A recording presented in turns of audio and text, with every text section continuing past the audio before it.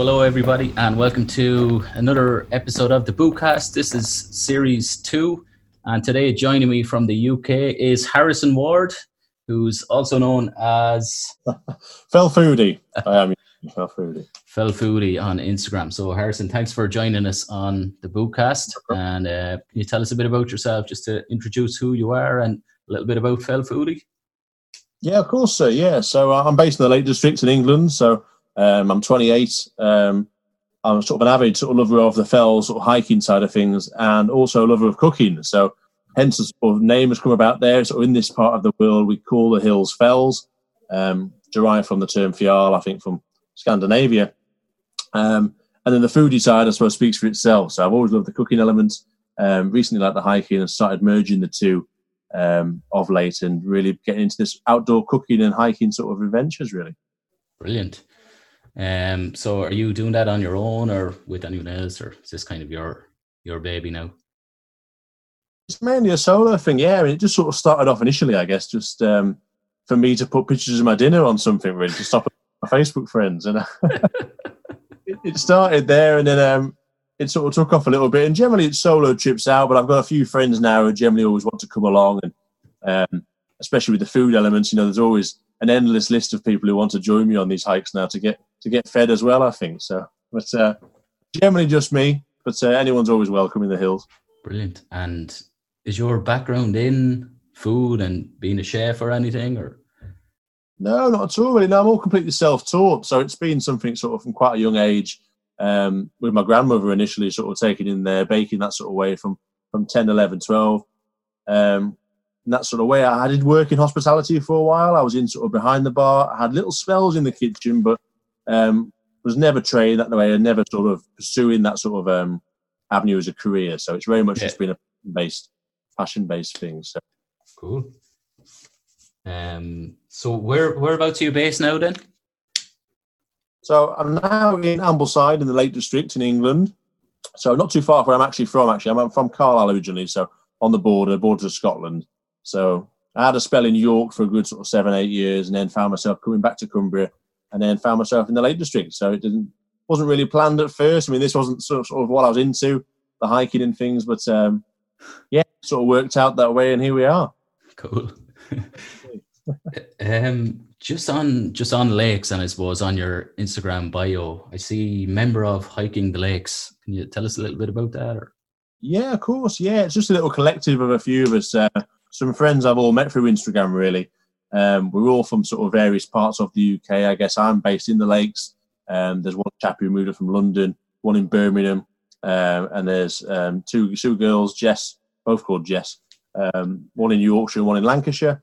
And we all sort of met through collective groups, collective meetings in the Lakes, and then took over this page, really. It's a picture sharing page, essentially, of pictures of the Lake District, showing, I guess, other people's captures and other people's adventures in this beautiful part of the world. So It's just a little together, yeah. So it's nice to be part of. Nice. It's getting a good following now, 32,000 followers at the moment. Yeah, people seem to be quite interested, yeah. I think, again, the Lake District as a whole, it's a busy place. A lot of people know it. It's sort of the jewel of England, as they say, don't they? So yeah. During tourist season, it's a difficult place to get around for us locals, but yeah, enjoying the page. So long may it continue. Nice, best of luck with it. The other thing on your bio, then, you're an ambassador for BioLite. What's BioLite? So BioLite is the people who make the camping stove I use. So all the cooking I do outdoors. It's not sort of base level camping. I tend to take my camping stove out into the mountains, whether it be wild camping or just on a day hike, and cook what I like to think is more restaurant style meals, all just on a camping stove with minimal equipment. So the BioLite is the first stove I got. I've got 2 stoves now. I've actually got a gas stove and the BioLite, but it's a completely fueled by wood or pellets burning stove. It also has a probe in it that charges via thermoelectric charging, which charges a battery for it as well, which runs an adjustable fan. So it's almost like an adjustable real fire in a camping stove setup. So yeah, it's a little startup in Brooklyn in America initially. Someone recommended it to me. I got it from there. Shared a lot of posts on. Really enjoy the fact it's real fire you're cooking on, very authentic, very sort of ancestral. And they caught wind of the posts I was doing, and asked me to be an ambassador for the company. So Nice. Yeah, no brainer. Cool. It looks cool. Yeah. So anyone that's watching or listening, check that out. BioLite. Okay, Harrison. So I suppose hiking and food are your passions. Tell me about the 6th of June, 2016. Okay, yeah. So the 6th of June, 2016 is quite a sort of a key date in my life, I guess. It's a big date of where I sort of started this turnaround, if you like. Life was quite different before. As I said briefly, I mentioned I wasn't really into the hiking side of things. I was living in New York at the time, but the 6th of June basically is the date that it all changed, and sort of I found the steps happening to sort of come to this part of the world, and the steps in sort of my personal life. So I'd always sort of been quite a sufferer of sort of depression and bordering on sort of even suicidal thoughts at one point throughout sort of puberty, throughout my teenage years. And it wasn't until I got to sort of 18 and stuff where I started working more in the hospitality industry, as I mentioned, behind the bar, that I discovered sort of a love at first for alcohol and those sort of avenues. So I was quite a sociable person. I quite enjoyed being out. I quite enjoyed sort of talking with the punters there. And I was always sort of, despite the sort of afflictions I had, always quite the extrovert anyway, quite talker and things, but quickly fell into this sort of unhealthier lifestyle, I guess, and that sort of escalated. So initially it began, I guess it was sort of something that maybe the depression side of things, I was trying to sort of silence these thoughts, if you like, and alcohol sort of became that that vice initially that sort of cleared the mind, sedated the mind, and a bit of an escape. So initially sort of being invited into my life due to this depression, thinking it was more of a saviour, it ended up becoming a bit of a poison as time went on. I then moved to university in York, and that's where things really started to snowball, really. I moved away for the first time, sort of independent living. Again, I found a job in that hospitality trade. And before long, sort of alcohol was really becoming my priority. I mean, you sort of in that student scene, I guess, as well, which is quite, I guess, everyone's quite into that sort of fresher lifestyle, I guess, being out and about all the time. It's quite the norm to be out, 1, 2, 3, 7, 8, 18 days on the trot. But once that sort of died down for me, the studies I'd gone for, and I guess the work I was also there for, quickly fell by the wayside. And before long, I mean, I was hitting sort of units where I'd been quite heavy drinking before I went, but after not touching it all at 18, this sort of medicinal drinking, if you like, as I called it at the time, to sort of sedate my own mind, to try and put a positive front, was hitting the likes of 20 plus pints a day sort of thing by this point. Jesus. Yeah, I was putting some fair units down, and I'd taken up smoking at this point as well. So I'd again not touched smoking at all, not touched cigarettes at all at this time, and so I was smoking full time now, 20 to 40 a day as well, depending on how heavy those were, and then sort of that heavily throughout that time. And this is something that continued throughout my time in York, for all the time I was there. So again, it was 2010, I think I moved there. Again, it wasn't until this point in sort of 2016 that things started to turn around. Okay, so it's quite a long period of time living that kind of lifestyle. Yes, it was a very unhealthy time, really. Again, even sort of, I wasn't very into my fitness at all when I first went there, but I was certainly fitter than I was during this stage in York, because as well as the sort of consumption I was under with alcohol, the smoking side, I'd also was eating very unhealthily, became very lethargic. So I actually put a lot of weight on as well. I mean, I'd gone to university about 15 stone. Within about 3 years, I was now touching about 22 stone plus. So again, big figures of alcohol, unhealthy with the smoking, and not doing any sort of exercise whatsoever. So, it was a difficult point in my life, really. I maintained a job throughout this. The university did fall by the wayside in the end with the other priorities, but I was very much sort of what you call, I suppose, a highly functioning alcoholic at the time I was. I mean, I did fall into that sort of level, but though I didn't see it for myself at the time. And it was very much only a year before that sort of date where I'd actually, I'd met a girlfriend in York, surprisingly, with all these afflictions and these very traits I had going for me at the time. But and that sort of began to change things, I guess. I mean, initially I didn't hide the life I was leading. I did hide the life I was leading. I was living sort of two lives, if you like, the life with alcohol and the life with her. The two occasionally mixed with sort of quite sort of catastrophic sort of moments, but was generally hidden away. So we worked quite different hours. I was in hospitality trade. I was in management by this time, so I was, I guess, working night shifts and weekends, where she was more 9 to 5 based. So the books didn't quite always align. So there was a chance to sort of get this other life in as I was doing. And although there's some ultimatums along the way, it ultimately took sort of me becoming someone I'm not with this sort of drink, really, and acting unfaithfully in the end, which brought that relationship to an end. But it was at this point, really, that as well as realising I'd become someone I'd not and lost something that I had really loved at the time, that I came to terms with how deep I'd fallen and the fact I'd become an alcoholic. So this date was the 6th of June, 2016. And really, it was like a complete right turn in my life. Everything sort of changed. I mean, initially, obviously, it's quite a big realisation. I mean, my world just sort of dropped from beneath me. I was sort of whisked off initially to my auntie's house, who lived just outside York, for a week there. It was almost a bit like a sort of a rehab stage in my life, I guess. I mean, I've been in for 6 years. I was very much kid in a sweet shop. I was working that trade. Coming from sort of a smaller city or even country lifestyle before, now being in a city like York, there was a lot more access to bars, to pubs, clubs going out there. Again, I was independent living, so you just did what you liked. And I was tucked away again to my auntie's point there, and I'd vowed from this moment to just completely just cut this out of my life, cut this alcohol, cut this cigarettes, change this world. I mean, initially, I'm not going to lie, it was probably to try and win my ex-girlfriend back. That sort of stage.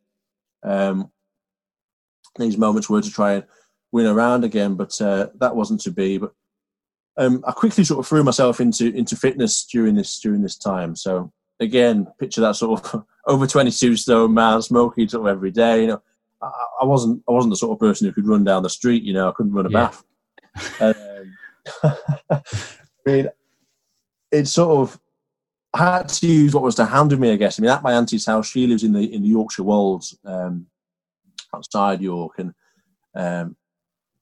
that first week I was there, I threw myself sort of into it by, at first, finding her bicycle in the garage, which was a lady's traditional bike with a lady frame, basket on the front and the bells, taking off into the Wolds, sort of cycling around. So again, looking dreadful. I was going through all these DTs, my head's all over the place.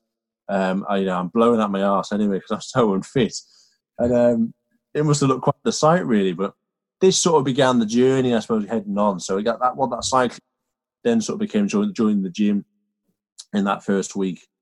And on returning to York after that first week, I decided that I had to remove myself from this environment. So I told them about my work. I wasn't going to come back. I had to leave. I couldn't become this new person in that environment. I left my house that I was living in. Obviously, I'd already lost my girlfriend at that point, and I just left this city. I mean, I'd lived there for 6-7 years. I mean, I'd met a lot of people, you know, social environment as well. So you're quite a city centre pub as well. So I knew a lot of faces around there, and I just turned around the next day and I was gone. I didn't say goodbye to anyone. I had to leave. I thought, if my life's going to change this way, I want it to change. Again, initially fighting back for that previous relationship. But as time went on, realising this was more for me, that I had to get out of that situation. So that was a big moment. And I returned back to Cumbria, sort of to my roots. And the week sort of went on from there. So I mean, again, I'd gone back to this area and I joined the gym. I wasn't in the lakes by this point, but one of my best friends, actually, Ryan, had come and landed on my doorstep sort of quite early in coming back, because I was quite open with sort of what had happened on the Facebook at first. I didn't have an Instagram account or anything then.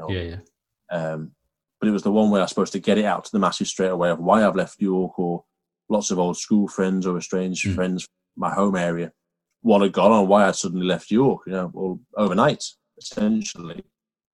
So Ryan had caught wind of this, and he turned up on my doorstep, sort of in the first week of being there, and he said we were going off for a walk.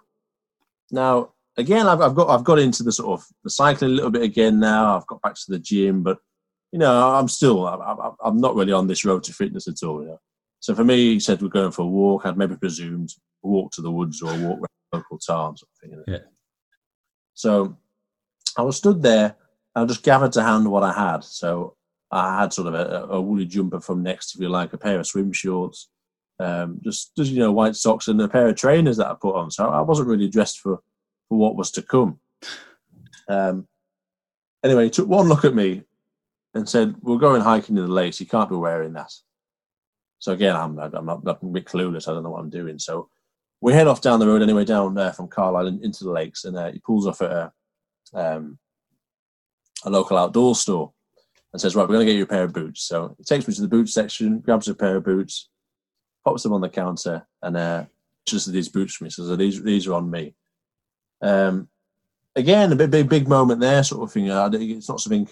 I was quite penniless at this time as well. I had to just come back from Europe again. I paid my rent at this house. I'd left my job. Obviously, a lot of the rest of my cash had all gone down my neck. The consumption I was doing on a daily basis. I mean, it's an expensive hobby to keep. So that was a real sort of show of friendship, really, and a show of things to come.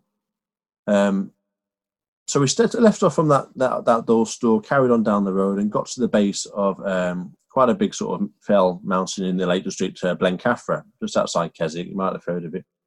One of the 214 Wainwrights in the Lake District. Quite a big one. So for me, having no background to this whatsoever, again, still very unfit, still struggling with sort of withdrawal symptoms from the cigarettes, from the alcohol. Yeah. My head, heart's all over the place. We began plodding up this mountain. So I didn't really know what to expect. And I mean, it really just sort of, it was a huge struggle getting up there. I mean, I can remember quite vividly sort of the amount of stops we were taking, the amount of water stops and stuff. And I was still sort of completely a broken man at this point when I'm almost getting physically dragged up this mountain. And a massive change from what was only 2 weeks prior to maybe sort of head on the bar, completely inebriated. But this began sort of a new sort of journey. So we'd already left this sort of very different life. I'd left the city. I'd sort of built this lifestyle up, this unhealthy lifestyle, and come back to an area where I'd always had this on my doorstep, the Lake District, but I'd never really embraced it. I was always someone who'd speak highly of it in terms of it being what a lovely place to be. Oh yeah, I'm from Cumbria and I've got the Lake District. But the closest I came to sort of these mountains was probably a coffee shop down the road in Keswick. It was. I wasn't climbing these hills at all, but. Yeah. We did this first from Blencathra, and when we got there, we got to the top, and I remember it was completely covered in cloud at the time. Couldn't see a thing. But before I could even really take it in, sort of Ryan turned to me and he just said, "Helvellyn next," which is another big hill, so another Wainwright just away. So Helvellyn next week, and I can't even really remember if I answered the question or not. But the whole sort of next week, there we are again at the base of this other mountain. Yeah. Helvellyn at 950 meters, so again fairly sizable. Yeah. And this is only my second one again, so this is week 2 back in Cumbria, week 3 sort of off the facts in this new lifestyle. So again, but it was a glorious day going up Helvellyn. It was stunning, really, really, really sort of the sun was blaring, blue skies all around, and again set off for this march up this mountainside, and quite a steep ascent from the side we took it from, from Filmere. Which is really one of my favourite walks now, but quite the altitude you gain in such a short space of time, I think, is quite unrivaled in this area. So it's quite broad. It's like a staircase right to the top. Right.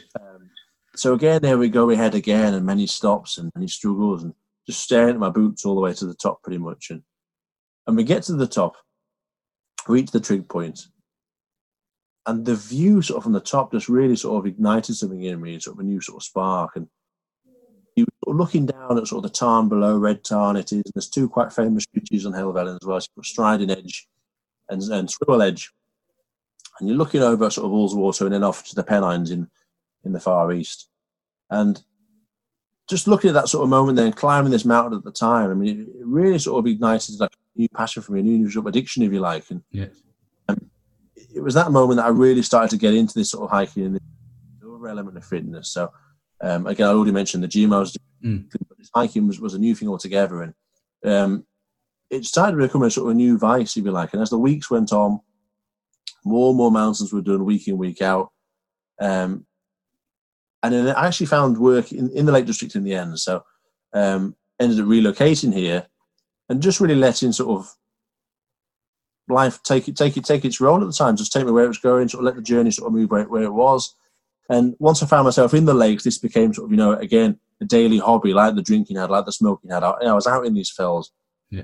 And a few months after sort of not being able to scale any of these before, not being able to scale sort of even the smallest hill, not being able to run a bath, we're taken to running up these hills, sort of, and we're taken to go donning boots and now donning trainers, and sort of the routes we were doing sort of at first, we were now having to stab at sort of heading up in the train sort of thing, and a complete sort of turnaround really from what it was before, and a real different life again, a right turn, as I mentioned. Brilliant. And, when you did the first climb, before you did it or as you were doing it, did it kind of resonate with your own journey of addiction and of the journey ahead that you would have? Did it resonate? Like, it was your first time doing this mountain, you're looking up saying, fuck. That kind of way. Exactly that, yeah. I'm sure that was said a few times, to be fair, but I don't think initially it did. Not the first time. Yeah. I mean, my head was that clouded at the time. I think it was just another obstacle in the way. It was just something else to push forward. Again, my focus was very different then, I guess. I still wasn't sure if I was heading back to York, if I was going to rekindle this relationship or what was going on, even if it was going to fall back into the sort of the drinking lifestyle I was in. It was all quite new, but certainly as more and more climbs went on, more and more hills came on, there was certainly a similarity, I guess, in the journey I was taking and the climb of these hills. So it became, if you like, a physical manifestation of the sort of mental climb, the mental sort of hike I was doing in my own life. So with these objects, trying to reach the top or reach these different sort of pinnacle points to move on to the next level. Certainly it could appeal to both scenes. Brilliant. And just when you mentioned that, so I know just from doing adventure races and hikes and stuff that you do come across hard points, physically and mentally. So how do you deal with the mental side of a struggle on a hike? So that's half the love of it for me, I think, is as much as I love the views, they're not always guaranteed, of course, especially, I'm sure you're aware, in Ireland, as much as we are on the lakes, get a nice view from these summits. But the challenge is half the part for me, I think, that sort of getting to the top, that sense of achievement is always something that keeps me going. Now, again, I suppose in the early days, it was maybe a different sort of challenge I was heading for, a different sort of change, more personally. But when you're just trying to conquer these individual sort of peaks or summits, I don't know, the struggle sort of point, I guess, you can always bring yourself back to where you were initially. I mean, those initial struggles I was in, I think going through all those sort of afflictions at the time, don't get me wrong, there's still elements of those that can sort of still at times. Obviously I'm quite stable with the alcohol side of things now. I haven't smoked since. We're now over 3.5 years from that point now, so it's quite that's good. Quite a time. Thank you, buddy. Yeah, so not a drop since then, not a smoke, but remembering those times, I guess, and what I was in, so having all those afflictions at the time, those first sort of initial climbs, of battling all that at the same time, it puts it into perspective, I guess. Yeah. The struggles into perspective. So, again, it's just putting that one foot in front of the other, I guess, keep moving forward. Yeah. Keep heading towards that summit point, and I don't know, an element of trust as well. Sometimes when you get trust in yourself or trust in sort of, I don't know, almost the destiny of it, if you like. So they're heading to that summit, that's good. That's a thing. A lot of people don't believe in themselves or trust that they can do stuff, and that puts them off even beginning, you know. So Completely. when you're on the mountain and you have to trust in yourself, that's a strong trait to have, isn't it? Yeah, well, I think again, sort of in terms of just knowing how soon things can change, or how different life can be before, you know, how these would have been some of these smaller fells now, what I consider would have been were my mountains, were my Everest at the time, you know, heading Yeah, sort of yeah. Chile. But it all comes into perspective, I guess, as you get fitter that sort of way, or get more experience in these mountains, and it becomes bigger and bigger challenges. And remembering the struggles you had on those, maybe the smaller peaks or the smaller distances you were doing, perhaps, or it builds that fitness over time. So again, it's not forgetting where you've come from, I guess, is how to get by those struggles, both physically in the climb and mentally. Brilliant. What's been the toughest physical challenge then to date? Toughest physical challenge, I would say, would be running a marathon. That's what I did actually. So from those stages, again, as I said, not being able to run a bath, you know, never ran in life. I'd only ever ran sort of after a ball, if you like, whether, you know, football, rugby, hockey sort of thing, as a kid.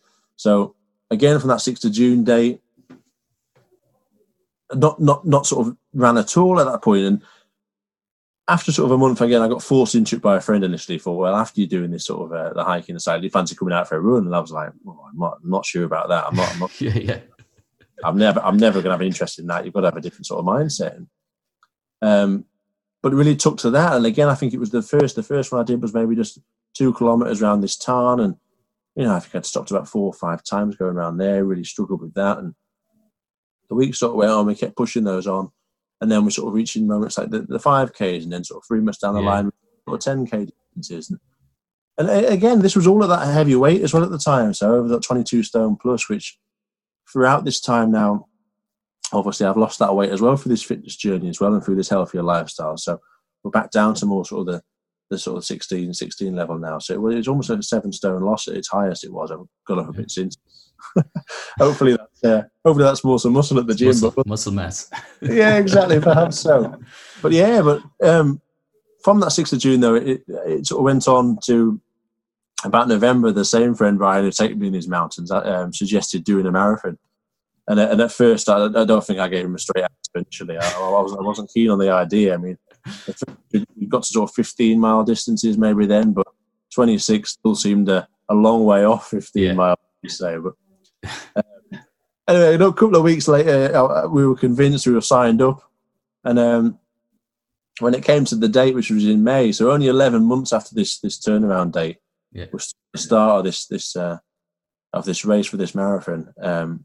To run 26 miles, which if you'd have told me that 12 months prior, I'd laughed you out the pub.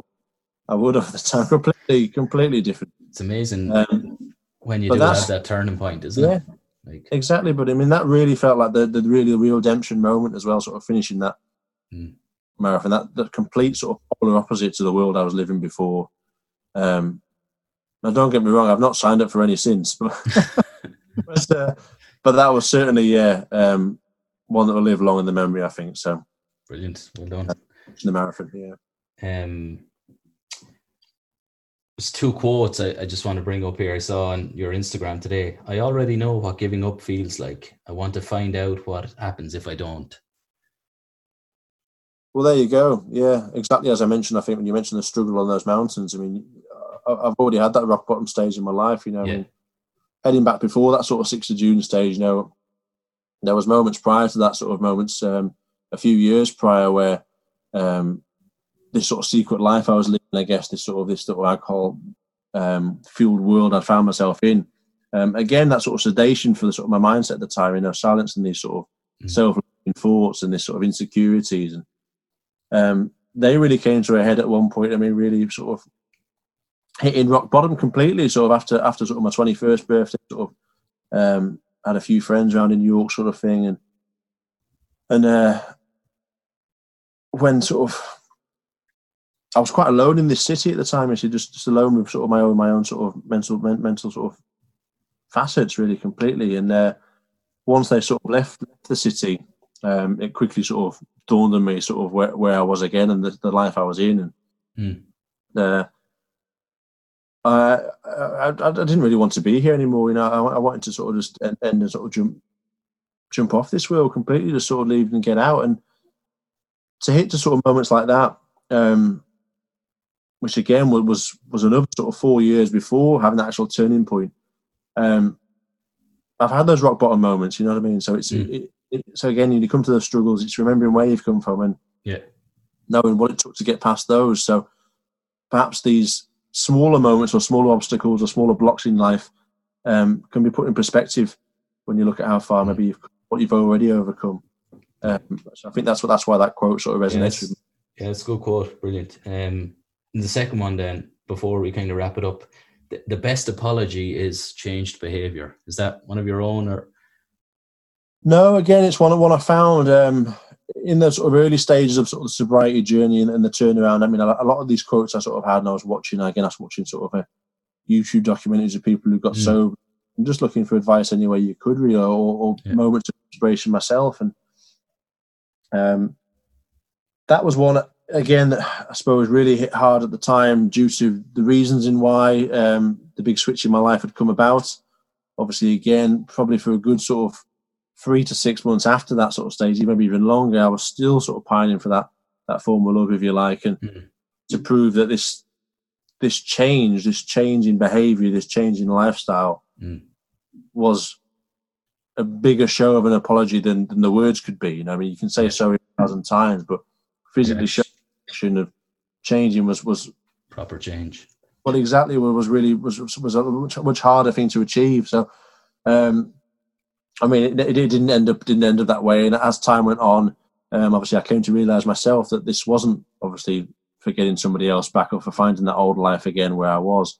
It was for me personally, for me moving forward. So, but I still think that sort of changed behaviour, going on and going forward again, friends with family that stuck by through those moments, even sort of my ex, looking back, if I ever saw any of these moments, then that's that continued apology. I think living this new life now, the fact that there was a lot of pain at the time, there was maybe some deceit, there was moments where I'd let a lot of people down, but hopefully the show now, this complete change, this new life I'm on, this was all an investment to get to where I am now. So that apology in my life I'm living now is hopefully warranted and accepted.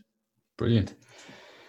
Harrison, it's been brilliant chatting to you, and certainly an inspiration for anybody who's maybe going through mental struggles or who's getting into the outdoors and hiking or making any kind of a life change. So keep up the good work. And if anyone wants to follow your journey then on Instagram, how can they reach out and get in touch, show their support? Yeah, so I'm on there sort of, again, we mentioned the cooking side of things before and the hiking, the wild camping. So I'm covering all that on there as well. And I do sort of share the sort of mental health and sobriety journey on top of that. So you can find it all on my Instagram channel at Foodie. Brilliant. Again, Facebook, YouTube, all things like that. But yeah, thanks very much for having me on, Eugene. It's been a pleasure to share the story. No problem. Thanks a million, Harrison Ward. Best of luck, and hopefully meet you someday. Thank you, sir, and you. Cheers. Bye.